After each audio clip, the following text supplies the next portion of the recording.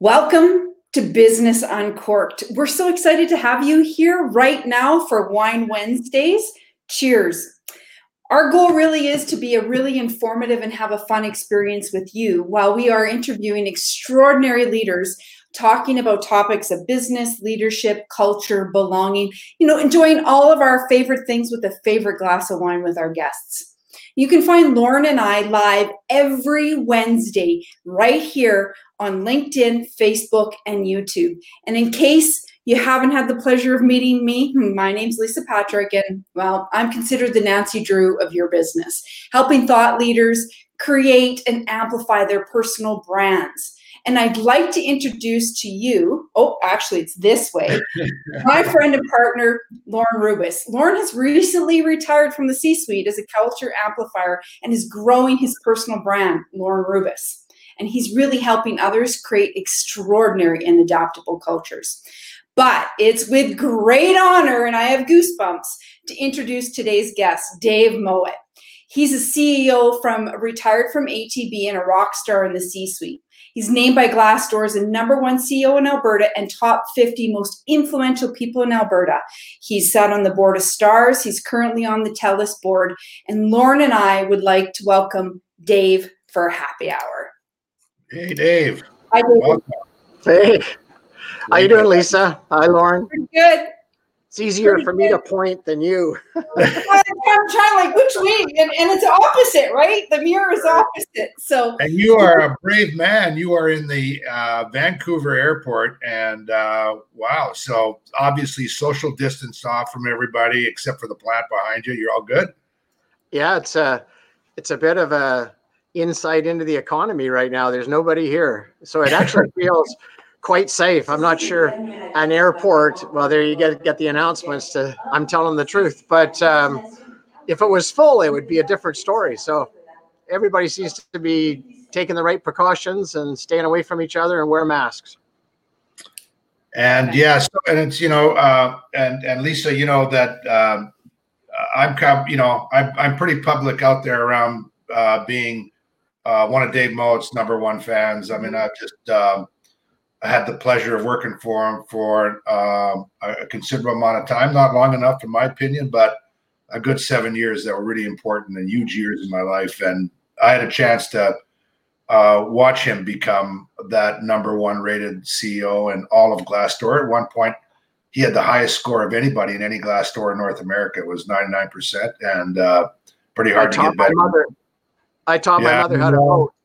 I know you're always pretty gracious about it, but totally earned and well deserved. And so we're here and so it's so great to have you part of our kicking this off, Dave, because we just felt like Business Uncorked. While there are a lot of podcasts out there, our ability to talk to CEOs and leaders that really kind of had created conditions for happiness is happy hour for a reason, partly because we have our glasses of wine and we'll have some fun with that. But part of it is because the world right now, I think, needs some of these more positive and happy kind of stories around creating conditions for that. And hopefully we can explore that and get your thoughts around and your experiences around what you think created some of those conditions for happiness. And we'll share some of the anecdotes between us and the things we did.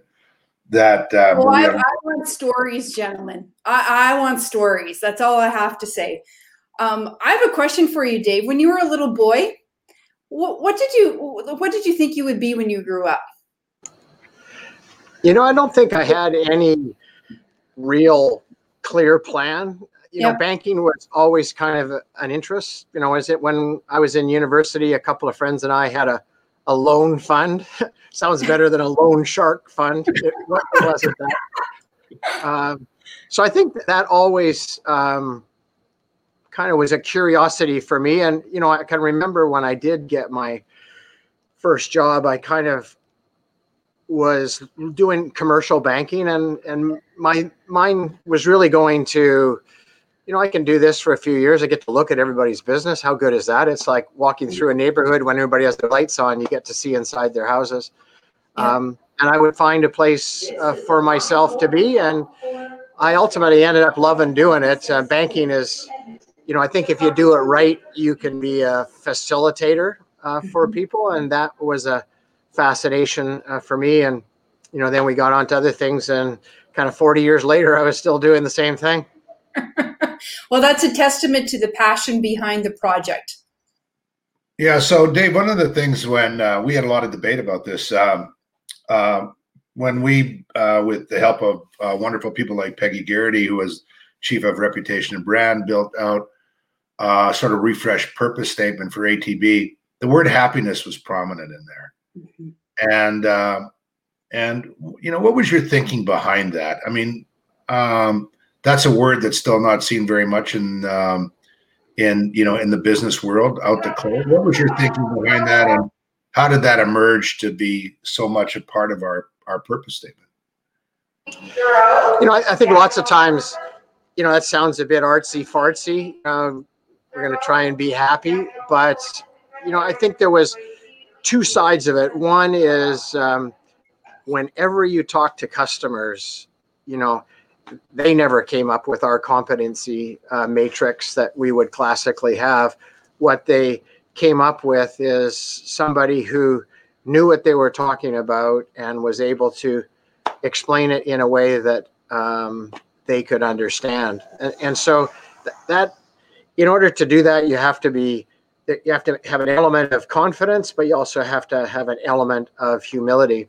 And in order to put those together, you tend to need to be pretty satisfied with life and liking what you're doing and having a kind of a happy disposition. And, even I hear myself saying the word happy and it sounds a bit dippy, but, that was the customer side of it. When we looked at the business side of it, people who are good at what they do, they're content in their role, they're happy with where they are, they're more productive. So we made more money with happy people. Grouchy people tend to spend too much time around the water cooler, kind of comparing horror stories or kind of seeing cups half full.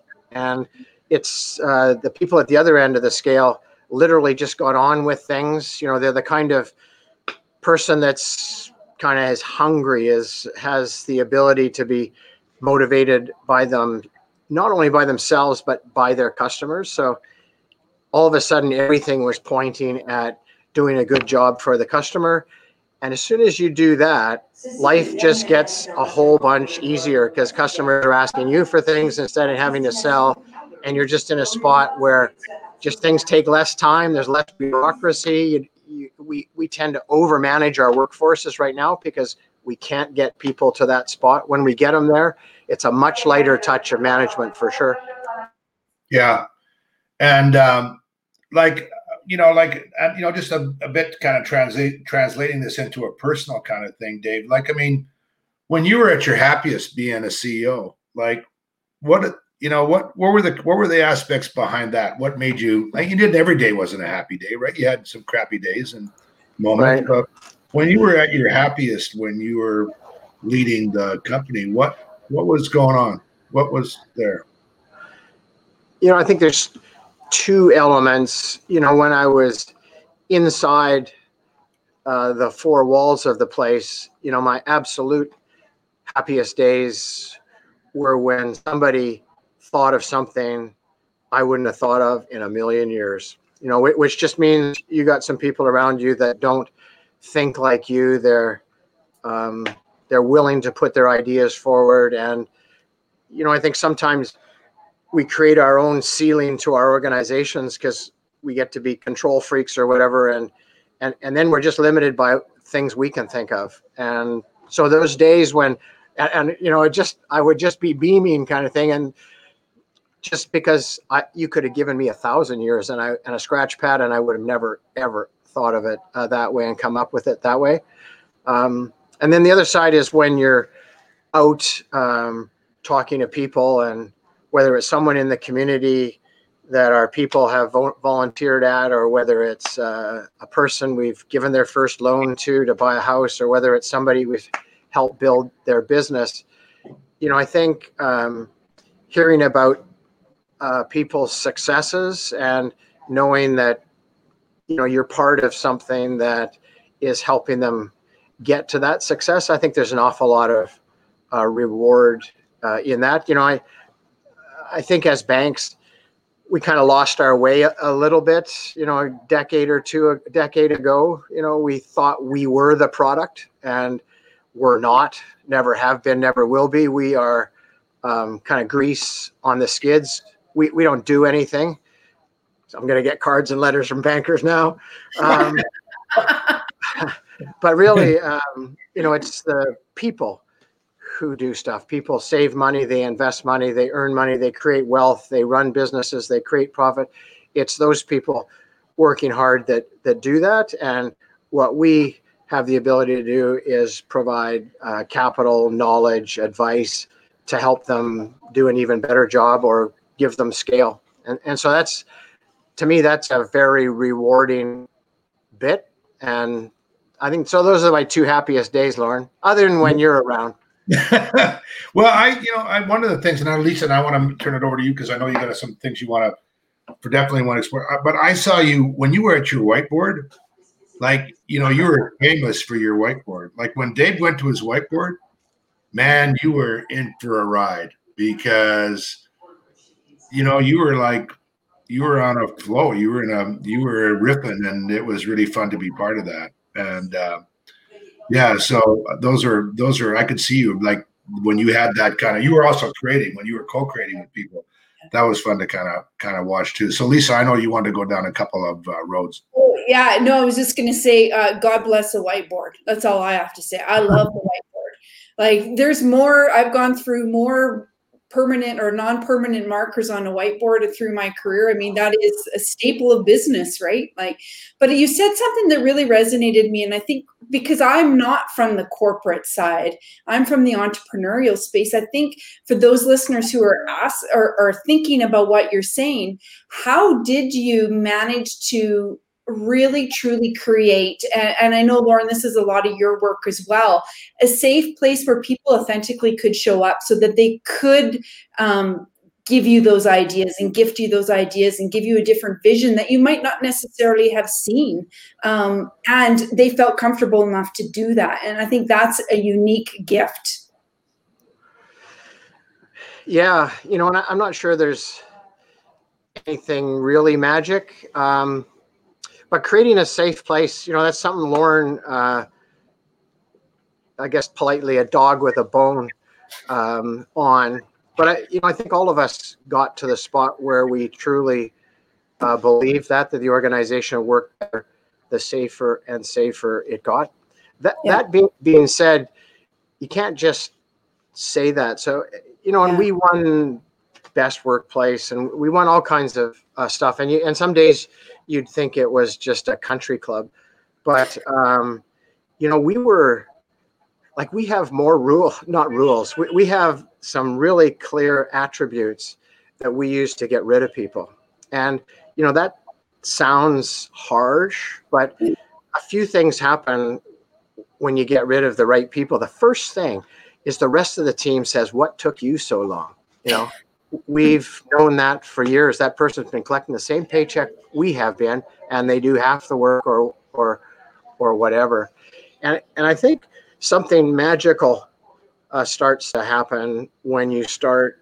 And it's not like you're creating the Moonies. You're not giving people things, read after me and bow down in the morning, things like that. You're just, it's not that people think the same. Matter of fact, they think more differently because you're getting quite a bit more differentiation in your workforce. But what you're doing is getting rid of people that don't have the attributes that our customers want and that the organization needs to be a safe place, to have innovation happening every single day. So Lorne was a big part, and we worked on 3 attributes that, honest to God, we never got to this spot, but if we could, we would have had somebody else just go through kind of basic educational requirements, and for the most part, just throwing the resumes away, because these 3 attributes. I won't take all kinds of time and explain them, but honestly, if you closed your eyes and I explained them to you, that's who you want to work with. And that's who you want to be on your team, work for, work with, whatever it might be. And they might not be right, and they probably aren't perfect. But, as soon as you start saying, you know what, we're looking for all three. We're not looking for 2 out of 3. We're not looking at 75% on this one. We're looking for as good as we can get on all 3 of those. Then you start to high grade your workforce, and the place just starts to kick ass. Like, it's quite amazing when you can see those kind of teams start to form that we've really worked on getting the right people in place. I think entrepreneurial space, I think a lot of entrepreneurs don't take time truly. They're running at such a fast pace, or they're limited in resources, or they don't have the knowledge to actually sit back and be that reflective with the attributes and really understand who should be sitting at the table beside them. So, kudos to you guys for doing that, because I think that's something that all entrepreneurs, small business or like small, large, no matter what size the team is, really should take time to reflect on that. So thank you. I appreciate that. One of the things that Dave had a magic way of doing it is that all 5,000 people that worked there all felt like they knew him personally. Yeah. It wasn't like they knew that it was Dave Mowat. It's like they knew Dave Mowat. If you said, they would say, well, yeah, I know Dave. And it was a lot of pressure on Dave because he had to. It's one of the reasons why it was so helpful to have an ATB name badge, because, everybody kind of was like, yeah, don't you remember me, Dave? And he would be remarkable. He would say, yeah, I remember that time when I ran into you. And it was like he was renowned for that. One of the things, though, that's part of that goes back to the safety issue is that I don't ever recall anybody saying that they needed permission to go talk to Dave. Yeah. It wasn't like you had to go through the security guard on the 21st floor, or you had to go through, you had to fight your way past, Doris Day's very capable EA, or maybe you did a little bit. But generally, Dave, you were out there talking to people all the time. So if anybody had an idea or a thought, they just know they could talk to Dave about it. But that was, we were all, I think we made it, that was a model for all of us to be pretty accessible. You expected there was no, to take the status differentiate, you were available. You were in a leadership role. And so we almost didn't need offices at the end. Dave, you had one of the smallest offices. We had to get the help. We weren't there anyway. None of us really were out there and around. Right. Yeah, I think sometimes, Doris Stoikopoulos was, took me 6 months to spell that name. How long did it take you to say it?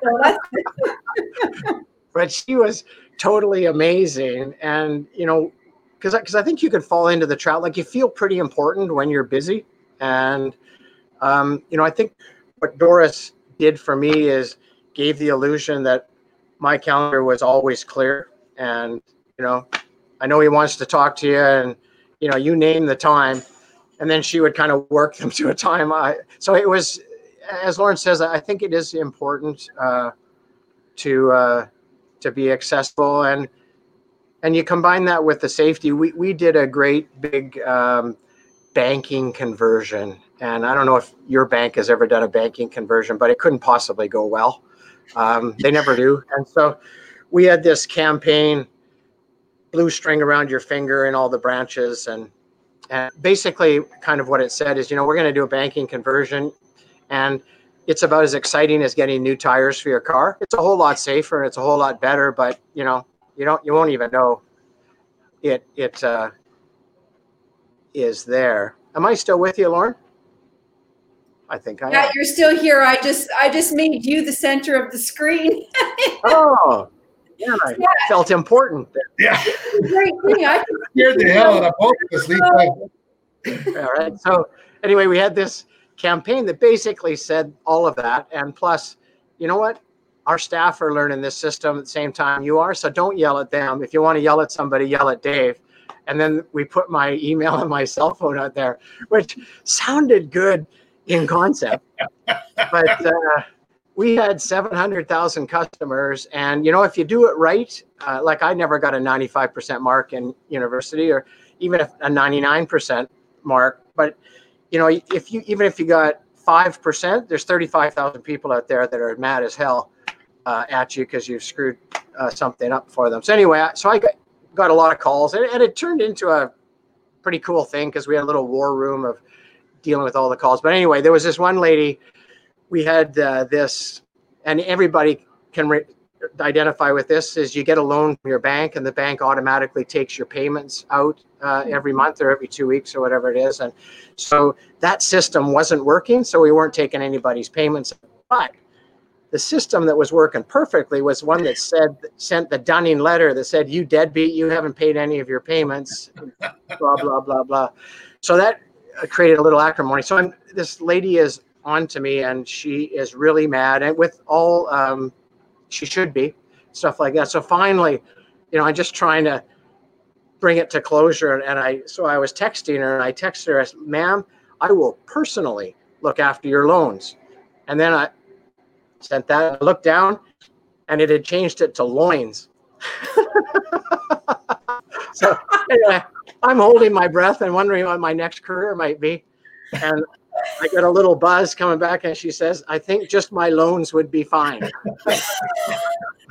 Oh, Jesus. Yeah. Oh, that's where you just want to crawl in a hole. Yeah. Well, they had a stupid CEO tricks, just like David Letterman had stupid pet tricks, and they had quite a few of them at ATB. So, and one of the things that I noticed a lot is that when you were when we were together, there was like that we almost had to close your doors sometime if you ever were in the office around the laughter around there. I mean, the laughter was a real part of our institution. We were always something funny going on, and we always took the time to laugh about it. And again, Dave, so now we're in this COVID situation. So,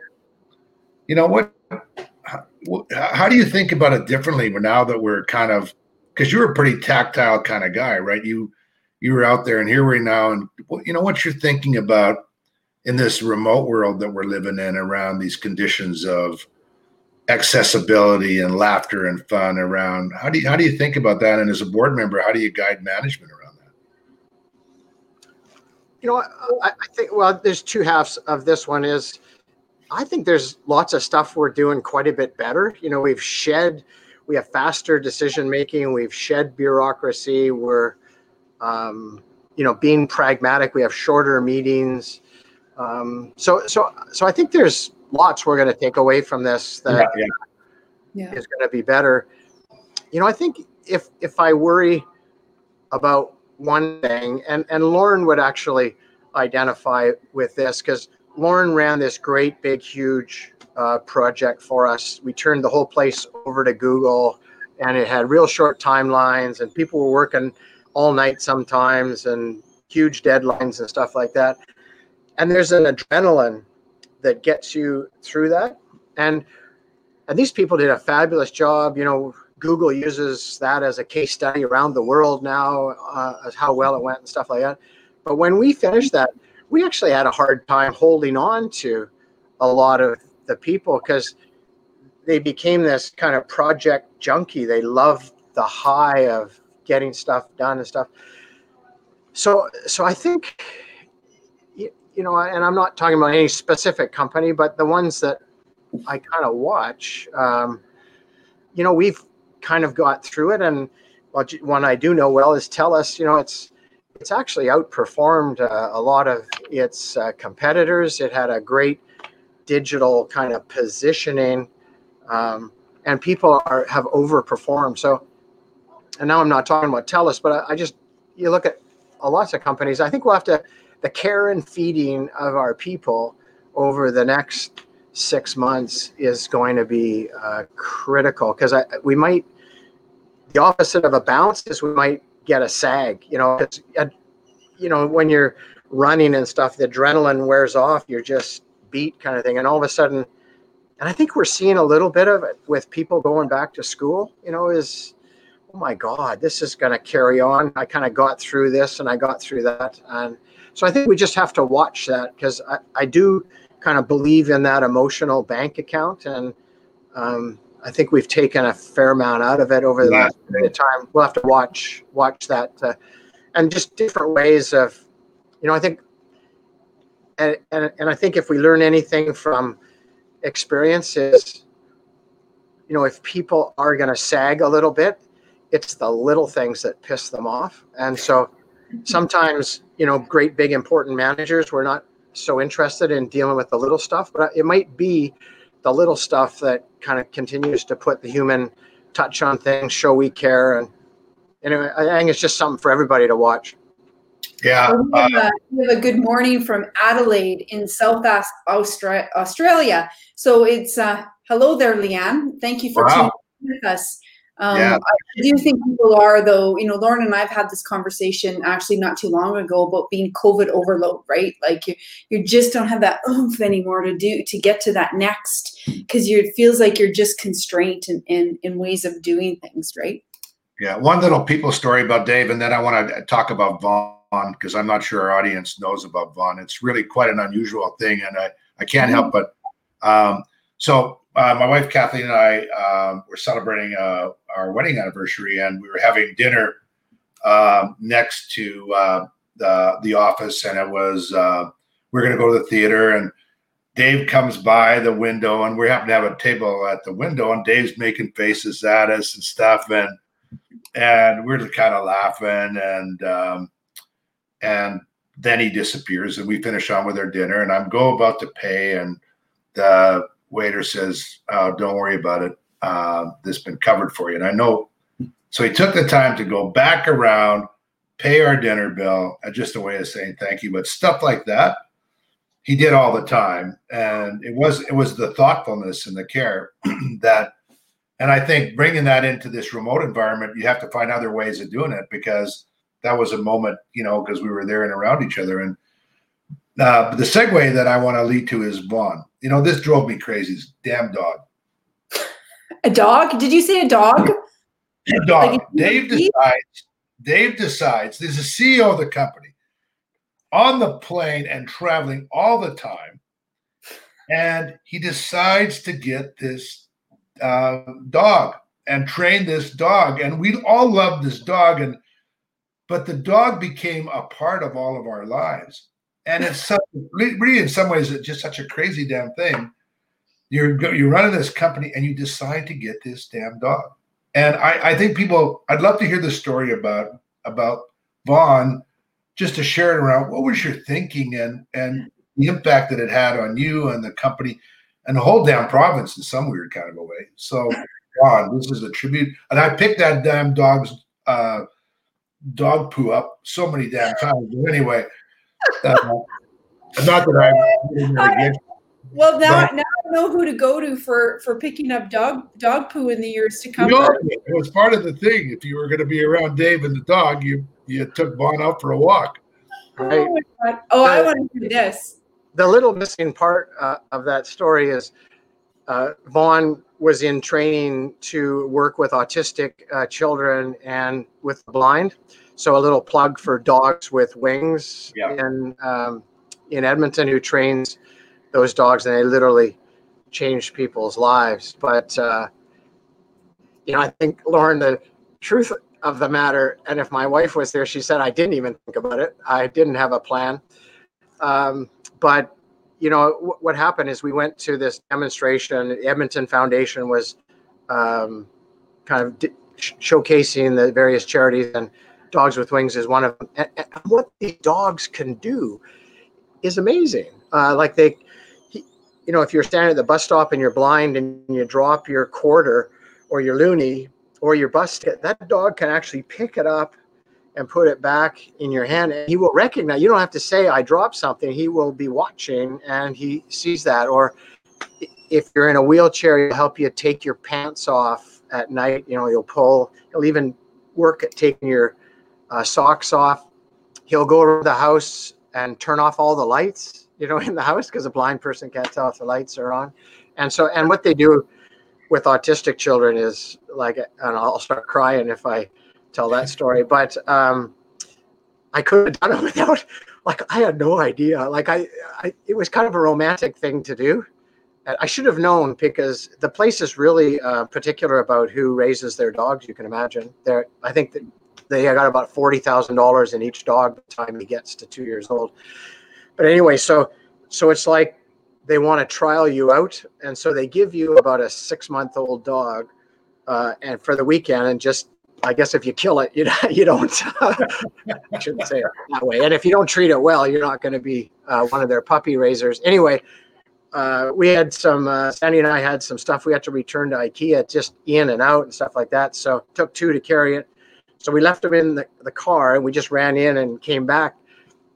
And he had eaten the console of my car.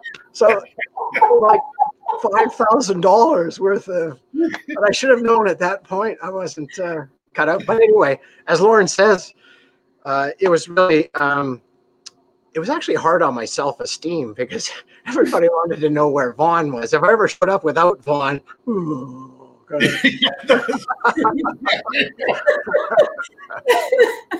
it was, and how long was Vaughn with you?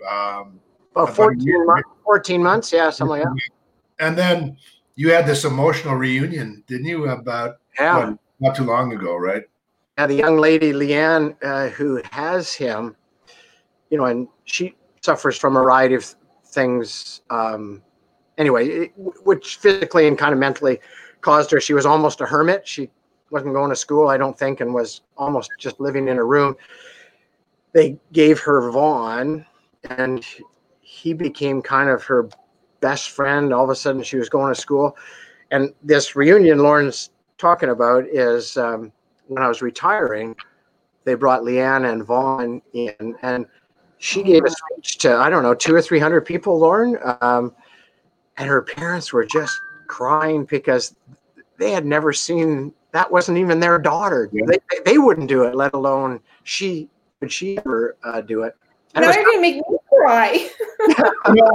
There's so many funny stories. Like, the dog flew pretty much first class. Always got upgraded with the dog. And pretty much everybody knew him, like Dave said. And, but there are moments like Dave and I went to we were invited to remember those Eagles had that concert at the thing, and we brought we haven't been to the concert and they're playing, but it was so hard in his ears that Dave had to take him out of there. But there were times I was trying to give a speech one time, and Dave just let him in there, and pretty soon, like, I'm trying to talk to the audience, and everybody's turning around looking at me.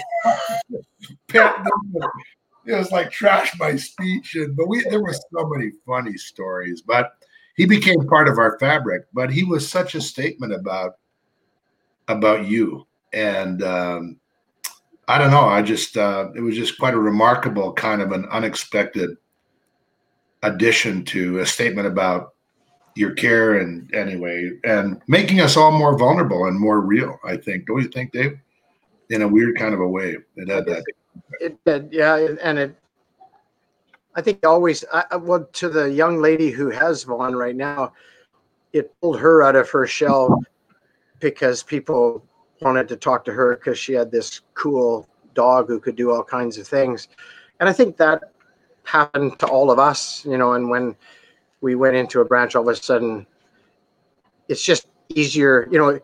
If you were a shy boy in grade 8 and you met a pretty girl who had a dog, it would be a whole lot easier to talk to her than it would be if she didn't and stuff. So, and I think that happened to us around the organization. Hey, Lorne, there's Mike Lebrecq is on the call. Hey, Mike. Yeah. Great to have you. So now with all your board work that you do, Dave, do you recommend that they get a dog if they're having trouble? Yeah, it could be. It wouldn't hurt, let me tell you. No, it's and the last word on this, as I say, I get credited with Vaughn, but really it was Doris and Lorne and all the people on our floor. Really, like, when he needs to go, he needs to go. And when you're on the 11th floor, it's a little bit of work and stuff like that. So everybody, he was raised by the family. It was when it was minus 35 that it took on a different context, but but no, it was, there was just part of it became part of all of us. And one of the things that, that when the kind of fun, back to happy hour theme a little bit, what are we always made time to kind of have these kind of laughs and that kind of, and stuff. It was kind of like, we always made some room for sort of the personal side of that. And so what, this idea about, all business is kind of personal. How do how did that become part of your thinking, and what's just your advice to people out there as they listen to you and your leadership role around that whole personal side, making those personal connections? Yeah. And I think that's what our customers want. Everybody, they want you to be competent and they want you to know what you're doing. But really, they want you to be interested in them. They want you to be interested in their business. They want you to understand what they're doing. They want you to remember their kids, especially small entrepreneurs and stuff like that. They're very proud of their kids and they're very proud of their business. And so I think it's good practice inside the organization to make sure we're kind of modeling that all the time. And, I think making those personal connections, Lorne is the guy that really pioneered this stuff for us. It just puts everybody at ease. And when you get better at it, works better on your sports team, at cocktail parties, at your church, in the band, whatever. You just be, I can remember, I'm not really an extrovert, and I've trained myself to, I used to hate going to cocktail parties. You always admire that person who stood one place and never moved.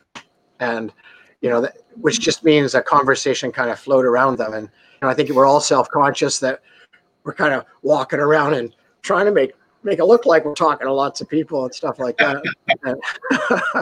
Well, I want to explain. I think people don't think of you as an introvert, but I know that you are. You're maybe more of an omnivert, but I think you're more of an introvert than extrovert. You used to, you and I did this a couple times, but you used to host a dinner. People would bid on it, an auction at Dave Mowat's house, and Dave would cook, and I would be a sous chef or wash the dishes after or something like that. But we did that. Why would you go and do that? Like, what's the, you got 5,000 person, $50 billion in assets, kind of a big shot. And here you are, you got teams that have bid an auction and having dinner at your house and you're cooking dinner.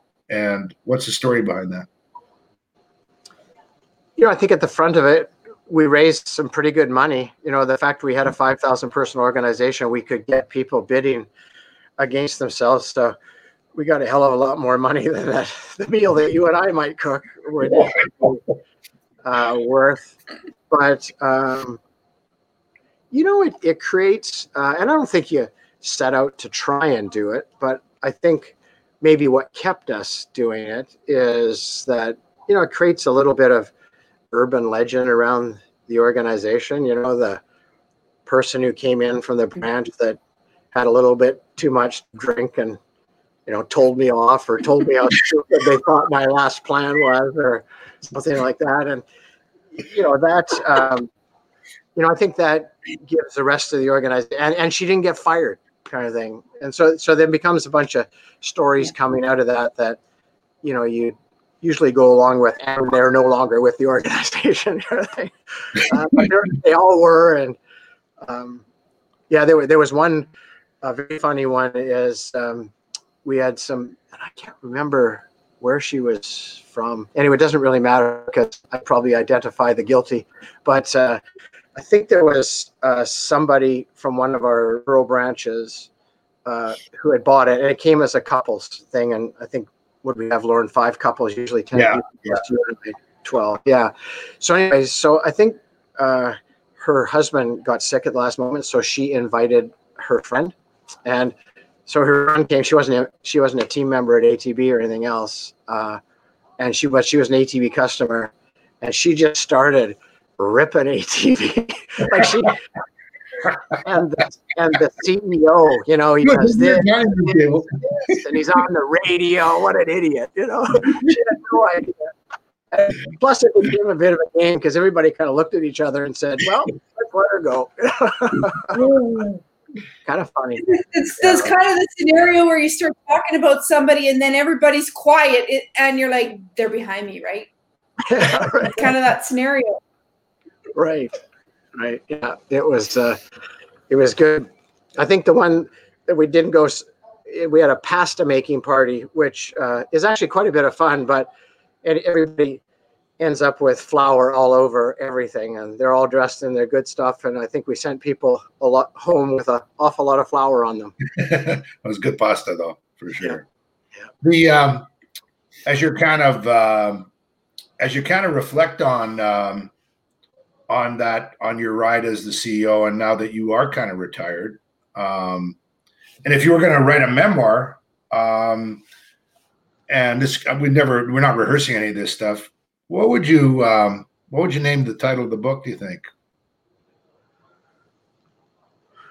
Trials and Tribulations of Lorne. I don't know. As I try and think of an answer for that, I see Dan Allen is on. Dan used to run our small business practice and was probably the best customer service person we had. He was always on it. And Dan, I wasn't awake at 12:15 a.m. I just would time it so it looked like I was awake at 12:15. Anyway, Dan's had some issues with his ticker, and from the pictures I see on social media and stuff, it looks like he's made 110% recovery. So that's I think he's leading the United Way effort in Calgary, right? I think Dan's the chair of that. Yeah, that's great. That's great. Lorne had told me, Dave, that you recently were in an accident. And how are you feeling now after your accident? Are you relatively recuperated, or have you seen any long-term effects from it? Besides the mind? Nothing. No. No, it was a momentary lapse in risk management. We have 2 sons and a son-in-law, and we were up mountain biking by Squamish in Vancouver, between Whistler and Squamish, and on one of these very steep downhill runs. And anyway, I was going too fast trying to keep up to the youngsters and hit a loose rock. Ended up, I broke a wrist, dislocated a finger, separated my shoulder, and broke my ankle. Which, if you want to add that all up and try and figure out how you go to the bath, no. But I didn't say that. Hey, this is uncorked, so that's great. So it's getting better. Although the sad realization is this stuff takes 4 to 6 weeks. The 4 weeks are for 16-year-olds, and so it's coming along. Yeah, I'm just I feel quite lucky I'm still talking to you and not through a straw or something like that. So I think if I'm going to answer my own question around the title of your book. Nothing's changed. One of the things you taught me was that to think differently about is that I think one of the things you said to me was that you said to us around that we don't think big enough, that sometimes you had this thing about you have to be confident and humble at the same time, but that sometimes we just didn't think big enough, that we could talk ourselves into being, instead of thinking about being the best organization in the world, we're just a little company in Alberta.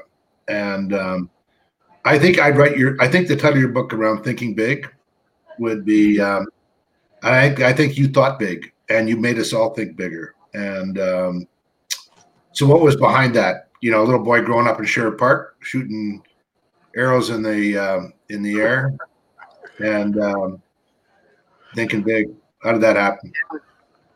And it's interesting because I would say that is a shortcoming I have is that I really don't think big enough. Like, I'm just in awe of Lorne made a connection for us at the most senior levels of Google. And so we were down in California several times and got to spend some time with, the really senior people there.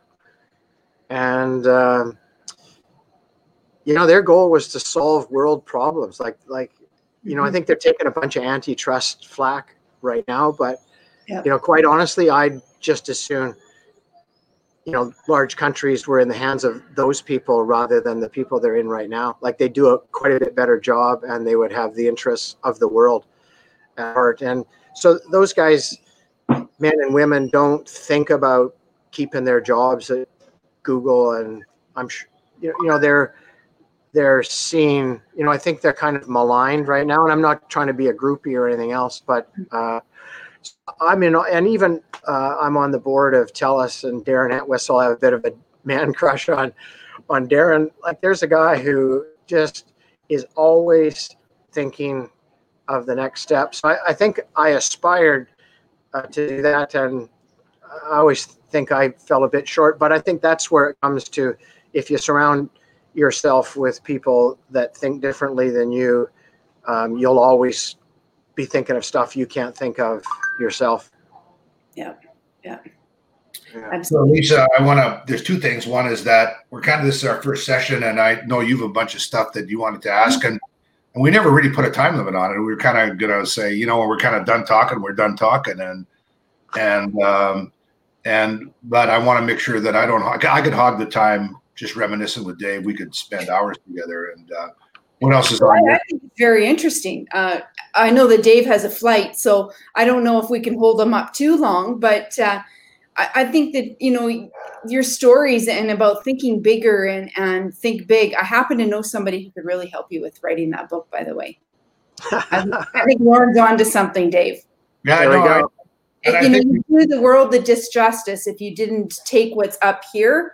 And I have a lot, I talk about this often with a lot of thought leaders, and put it on paper, for generations to come. It's really important, even though you might not think that you're a think big person, but most people don't even think close to what you think, and you're aspiring to be bigger and think bigger. And that's a true testament to you and how dedicated you are to what you're doing.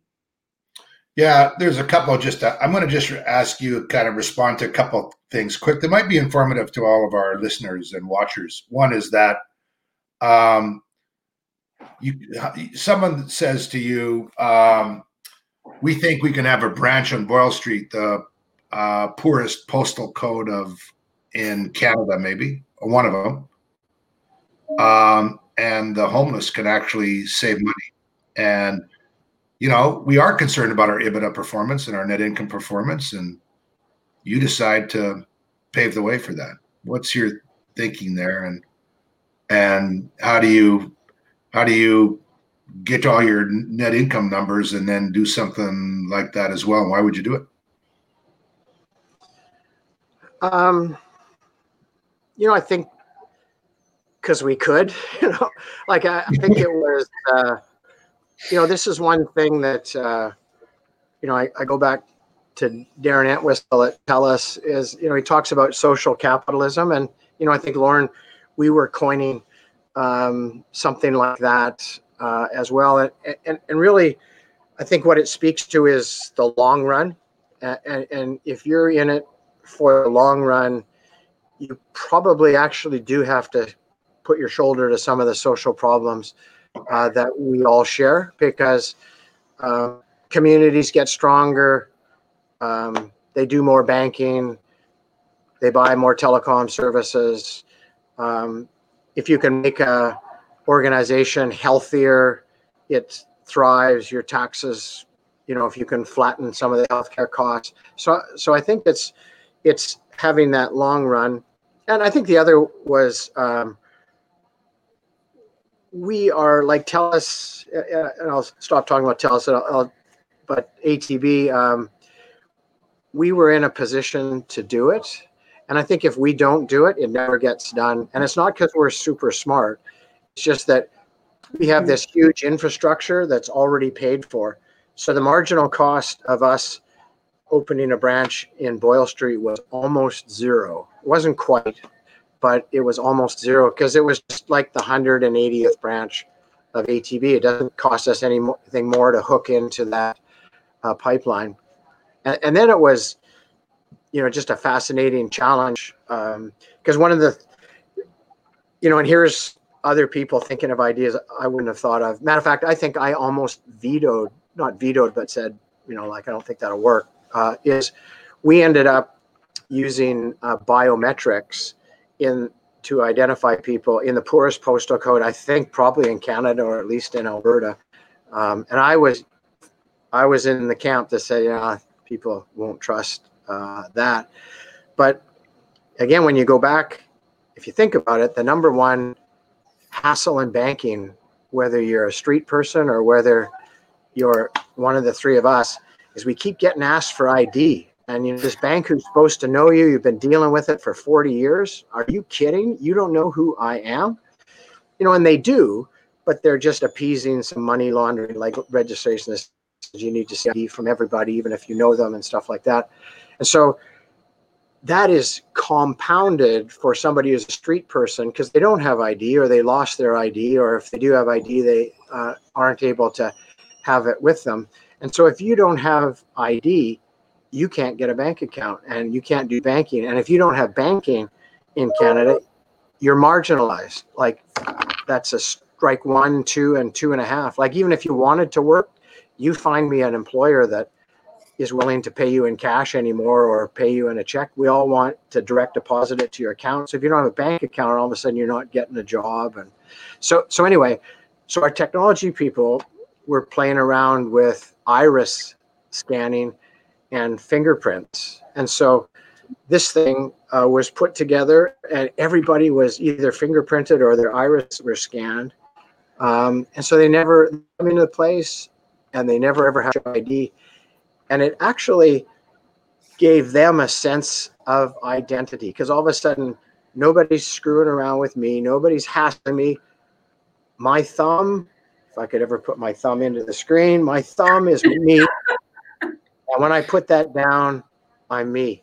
And you'll believe me. And it actually gave them a sense of, I'm not sure if it was worth or, but as opposed to my initial, God, nobody will ever go for that. They loved it. And the thing, so we have this, as I say, a bank, and I say it's staffed by the people from the street. And so they show respect when they should. And actually, they're a little tough when they should be. But, if it's Dave or Lorne getting tough with someone, chances are we're not getting tough with the right person. So it has worked extremely well. And I'm not completely current on it, but it got robbed once and they figured out the people on the street came to their defense and went to the people and said, give it back. And it came back. So, I didn't even know that story. That's an amazing story. That's amazing. Well, then I would think too, the identity of being like the fingerprint or the iris gave the people on the street an identity as well. Like it made them feel like they mattered. Exactly. That they were recognized.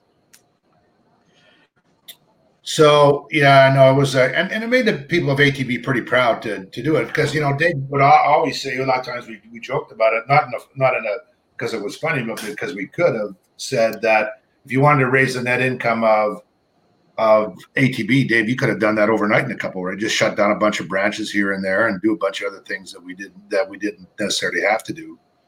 But we always said that ATB was more than a bank. That our purpose drove our thinking that we'd really try to make banking work for people. It wasn't perfect. No organization is.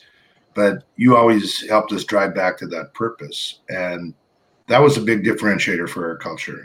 And I think that's what we're trying to do here is that inspire leaders that listen in at wherever they are to lead from where they are, where they're at. I think people need great places to work. And I think to create conditions for people to really contribute and to bring their very best is something that we need to put more intentionality to it. and we can still make if we're commercial, we can still make a hell of a lot of money doing it. And I think, I'm with Lisa. I think you should write that book. I think it inspires and paves the way for other leaders to think around what they might learn from those lessons. And we can't thank you enough for being part of our first kickoff around this. And, we're going to have other CEOs and chairmen of the board and other people on it. But I think you kicking the first, the ball off the tee. I don't know if I can use that metaphor these days or not, but I think it's great. So, Lisa, what else do you have to say before we kind of let Dave go catch his flight? Yeah, I think that I want to, close the show out with asking if you were to give one piece of advice, and it wouldn't matter if it was a leader of an entrepreneurial company with a staff of 5 or a staff of 1,000, what would be that one piece of advice moving forward?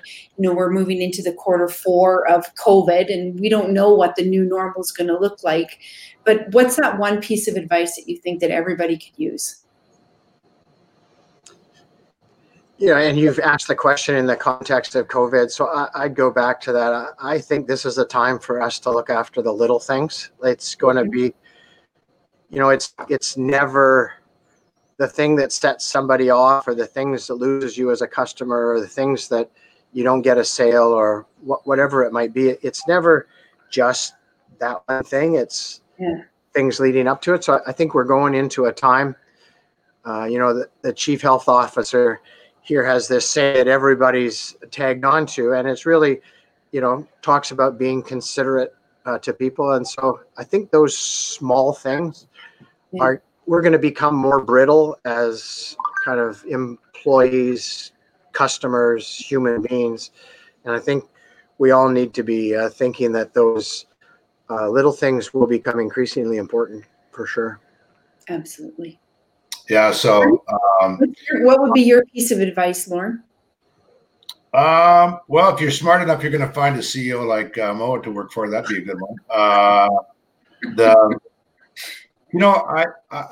have this mantra, and I think Dave helped me form it. It's around this idea about, it's kind of built on this African proverb around, I'm not going to say it exactly right, but in order to move a mountain, you have to pick up all the little stones, right, first.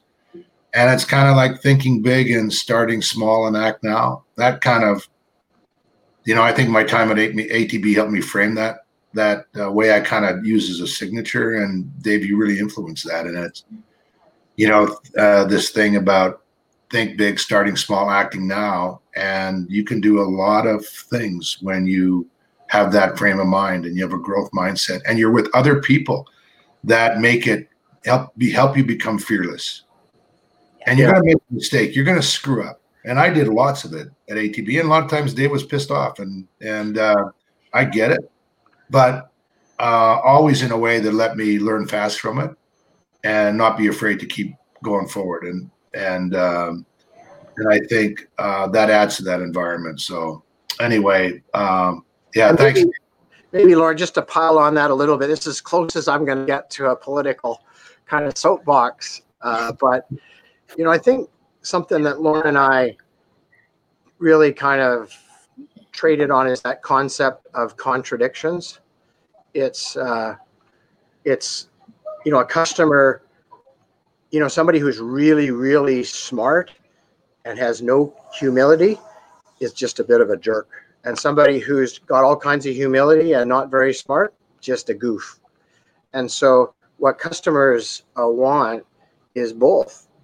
And so, this world that has veered far to the right and far to the left, neither one have a solution for any of us. Like it's